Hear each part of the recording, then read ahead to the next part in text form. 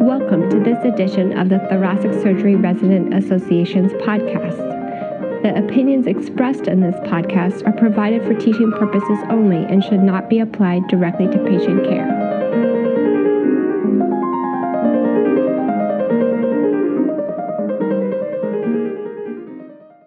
Hello, I'm Evan Rotar, a cardiothoracic surgery resident at the University of Virginia.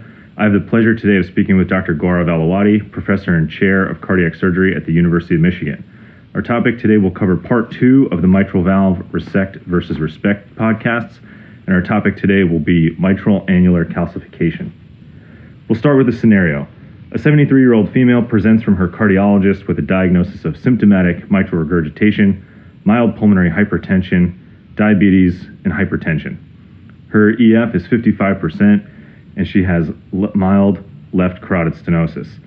She presents for further workup and evaluation. Based on this presentation, how would you approach this patient, and are there any specific tests you routinely order?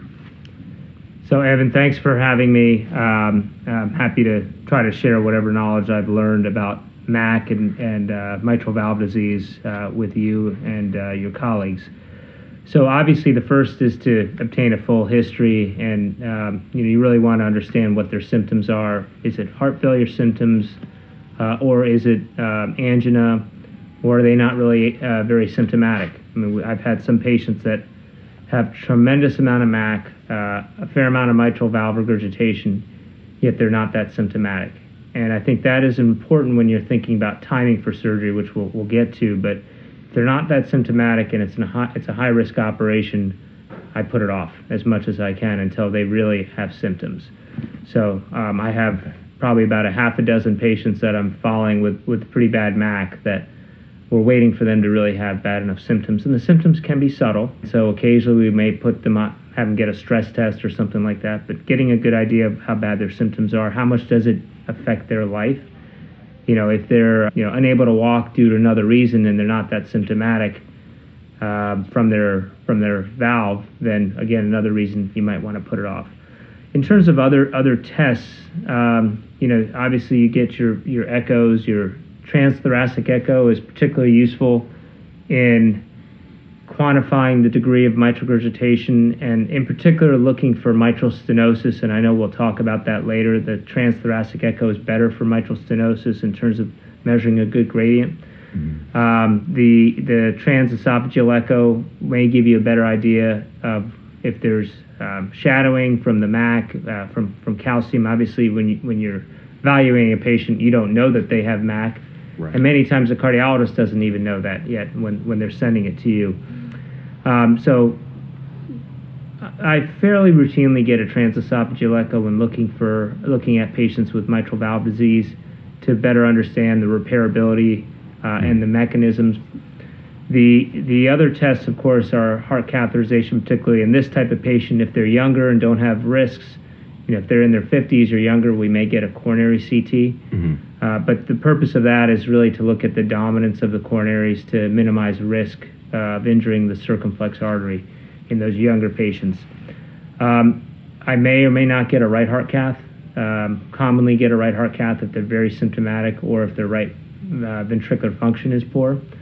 To again look at what their risk is and determine some of those patients. I admit them prior to their surgery to diurese them and optimize them with the help of our heart failure cardiologist.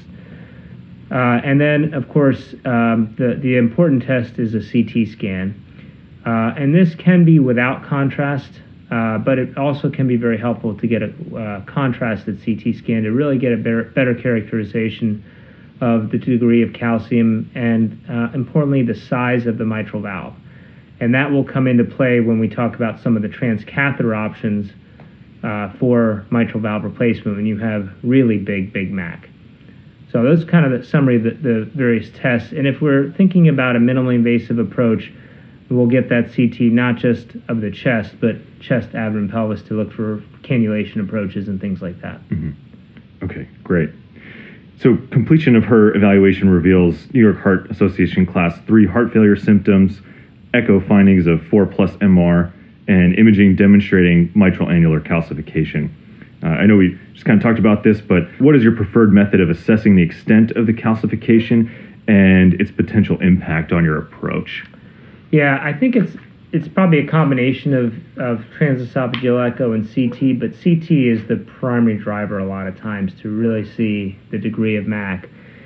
And one of the things we're going to talk about is that MAC comes in various different forms. It could be focal in one area, it could be most of the posterior annulus, it could be circumferential. Sometimes the MAC is actually fairly focal, but encroaching on a good part of the posterior leaflet, and actually is the cause of a cord rupture. And in that case, there might not be a lot of posterior leaflet once you take out calcium that's left to actually do a reconstruction. And so it comes in many different flavors, and I think that's one of the take-home points is going to be you have to tailor the operation and the approach to the degree of MAC and the pattern of MAC. So the CT is extremely helpful in that, to look at where the MAC is, the extent of it. We haven't gotten quite savvy enough to get a real calcium score and really what that means, but like we have for aortic valve disease, but likely there is some thresholds where we start thinking more about replacement when you have heavy degrees of MAC as opposed to trying to repair the valve. Okay. So our patient's CT imaging demonstrates extensive calcification of the posterior annulus with scattered anterior leaflet involvement. Since our patient meets criteria for mitral valve repair, what would you offer this patient, and how would you plan for dealing with that annular calcification? Yeah, so we didn't, in this scenario, obviously it's very hypothetical. We didn't actually talk about what is the mechanism of MR, and I think that becomes very important as well in determining if they meet criteria for repair or not. At first glance, the patient's very symptomatic from mitral disease, and we'd like to offer them something if we can do it without extreme risk. Then the next question is, what's the best technique? Is it a surgical repair, surgical replacement, or is it one of these newer things that we're doing? And so that's where the pattern of calcium plays into it. With what you're describing, obviously at the end of the day, a picture's worth 1,000 words, and the experience of looking at the CT will help, but what you're describing sounds like a lot of calcium, and someone where it really might not be the easiest to repair the valve, and where you might want to consider replacement. But the other thing is, what's the mechanism of MR? Now, in this patient, there's probably two scenarios or two reasons why they can get MR. One is, as I mentioned, if that posterior annular calcification is encroaching upon the leaflet in a focal area and caused a ruptured cords, because the posterior leaflet becomes immobile and not flexible, and all of a sudden there's a lot of tension then on the cords. When you think about that, repairing that valve likely will be difficult, because once you even take out that calcium, you have very little leaflet left. I see. Or if you used a respect technique where you use artificial cords, you could put cords in the papillary muscle and attach it to that ruptured cord, but you won't be able to pull the posterior leaflet down because the calcium is so heavy in that area. And it likely is the cause of why that cord ruptured to begin with, because the calcium encroached upon the leaflet so substantially that there's very little non-calcified posterior leaflet, and it could be very focal. I've seen it in a very focal area, but because of that, it essentially makes it not a repairable valve. The other way that we see MAC causing MR is not a chordal issue at all. It's just that the calcium is so burdensome and heavy that the entire posterior leaflet becomes fixed. It becomes restricted and fixed and not mobile, and the entire leaflet can't come together. In that particular scenario, there is no repaired option. So it's really just replace. And so if you describe a patient who maybe has more focal MAC, maybe it's in a section of posterior annulus, those are scenarios, and they have a good amount of posterior leaflet tissue. Those are scenarios where you could use the David technique and unhinge the posterior annulus, debride the calcium, reattach the posterior annulus. But I think those are very select patients that you should be thinking about that. And those are going to be typically a younger patient who you want to repair, and their MAC is not as extensive as what you're describing here. Okay. That's super helpful to know. So you just mentioned the David technique, and it seems like there's several other resection techniques that have been described for annular decalcification, including direct closure, the Carpentier left atrial release. Is there anything that would prompt you to choose one over another, or do you have a preferred approach? Or again, these are going to be a really specific patient. Yeah, I think these are a very, very specific patient and a very specific surgeon, who's had experience with this. Again, I think the more focal it is, the easier it is to deal with. And a lot of it comes down to having a lot of leaflet to work with. If you don't have a lot of leaflet to work with that's not necessarily involved with heavy calcium, then these techniques become more challenging. I particularly have used Tyrone David's approach of unhinging and then taking out calcium sharply in a focal area of the posterior annulus, and then reattaching the posterior leaflet to the annulus. And you can use a patch or not, but I don't know if it's always the best consideration that you have to remove all the calcium. I think that's where you can get into real trouble unless you have a lot of experience with dealing with the complications, which I'm sure we'll talk about. Right. There's technology out there as well. Do you ever use the Cavitron ultrasonic surgical aspirator? Yes, I think that's a very helpful technology. I use a different company called Sonopet, which is similar approach in ultrasound-based technology to basically break the calcium. It sounds like you're in a dentist's office, actually. You hear the high-pitched sound. And the only thing to be careful with that particular technology is these devices cause kind of shredding of the calcium. There can be very fine, small specks of calcium that get scattered in the left atrium and left ventricle. And so you need your assistant to actively be sucking with a heavy kind of vacuum tip sucker to make sure that you get all that debris and irrigate well. Okay. Just to watch out for that, but because that calcium kind of goes everywhere. But I use that in two scenarios. In someone with severe MAC and NMR, if the shape of the annulus will not accommodate a circular valve replacement. And I particularly only use that in the scenario where I'm going to replace the valve. I don't always use that in a repairable. In fact, a lot of times, if the calcium is very focal and we're repairing the valve, and the calcium is not affecting the leaflet mobility in the area of prolapse or flail, I leave it alone. Leave it alone, and that goes back to the respect approach. Don't necessarily need to take it all out, because I think that you can get into trouble, and it's not involved in causing the MR, then it might be a safer approach.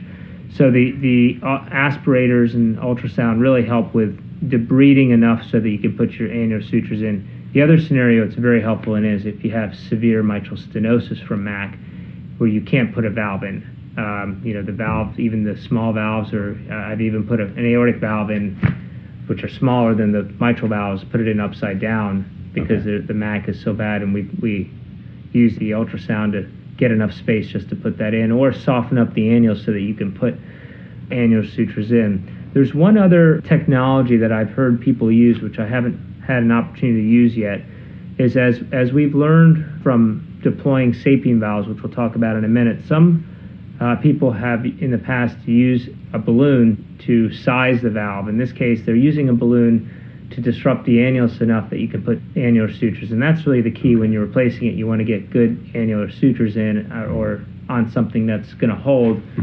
And the ultrasound helps to soften up the annulus. It sounds like the balloon dilation, gentle balloon dilation, may also do the same thing. Okay, great. So as you just mentioned, a stenosis scenario. So let's change our valvular pathology for this patient from the index scenario to a situation where they have severe mitral stenosis. How would this alter your approach, and what other new interventions and technologies do we have in our armamentarium now? Right. So I do think that mitral stenosis is a different can of worms than mitral regurgitation, particularly since it gets harder to put a valve in, at least a conventional surgical valve. You have less space to work with. You have to debride a lot more, and then you have to, at least if you're going to do this with a conventional surgical approach, change your approach from a mostly resect to now I need to resect, take out a fair amount of calcium, And again, in that scenario, I tend to still fall on the respect line. I don't need to take all the calcium out.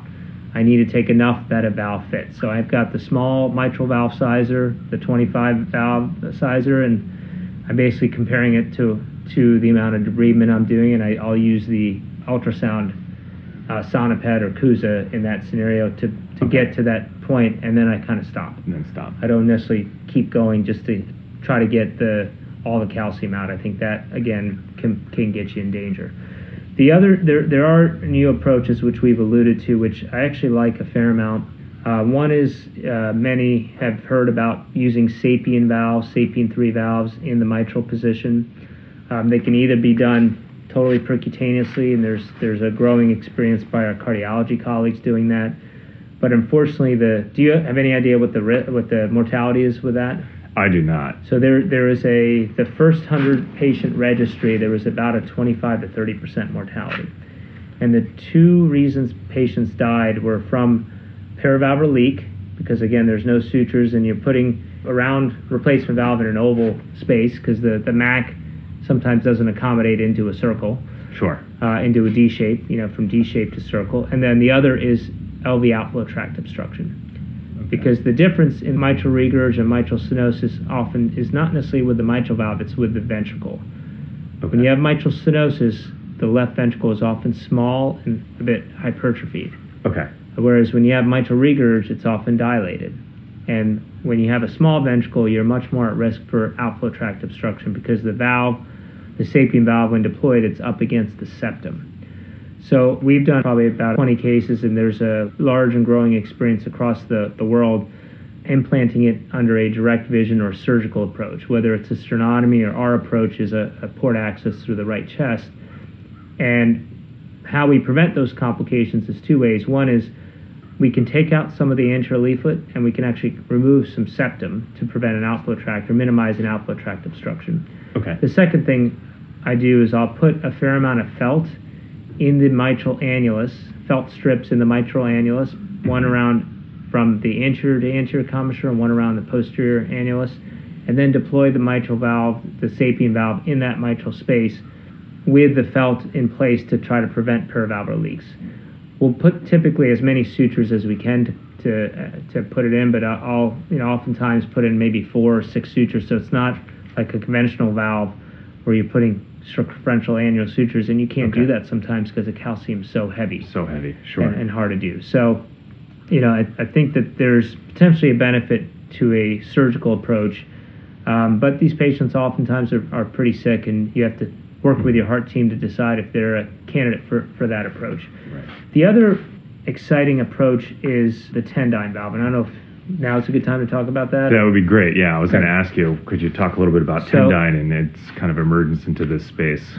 Yeah, absolutely. Obviously, there's many new technologies of transcatheter mitral replacement that have been in development.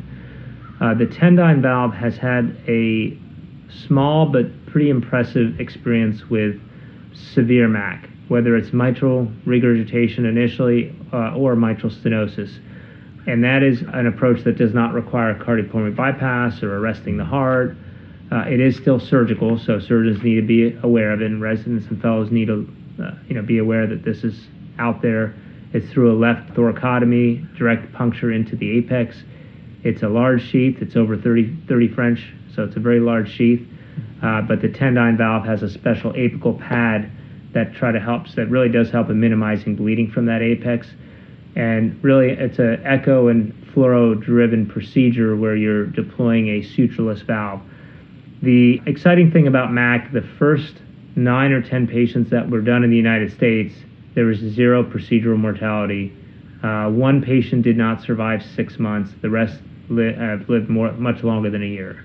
And their symptoms went from class 3 to 4 heart failure to class 1 in the vast majority. That's fantastic. And really, what surprised everybody is that there really wasn't a very high risk of a paravalvular leak, and importantly, there's virtually no risk of an annular rupture, which is what I think a lot of people were concerned about. So sure. We're now seeing other devices, other companies that are trying to tackle this particular patient cohort because there is, they're sick and there's not a great option. And even though the SAPIEN MAC is a good option, it's still pretty major surgery for some of these older, frailer people. Sure. Well, that's really exciting, and hopefully, as that continues to develop, we see that integrated into all of our training programs. Second to last question. We'd be remiss to not address it, but let's say we've resected the calcium bar from the initial patient. We were satisfied with our repair and what we were able to accomplish. As we're attempting to wean from bypass, there's a drop in blood pressure. Pericardial well starts filling with bright red blood. What runs through your mind, and how do you address the situation? Sure.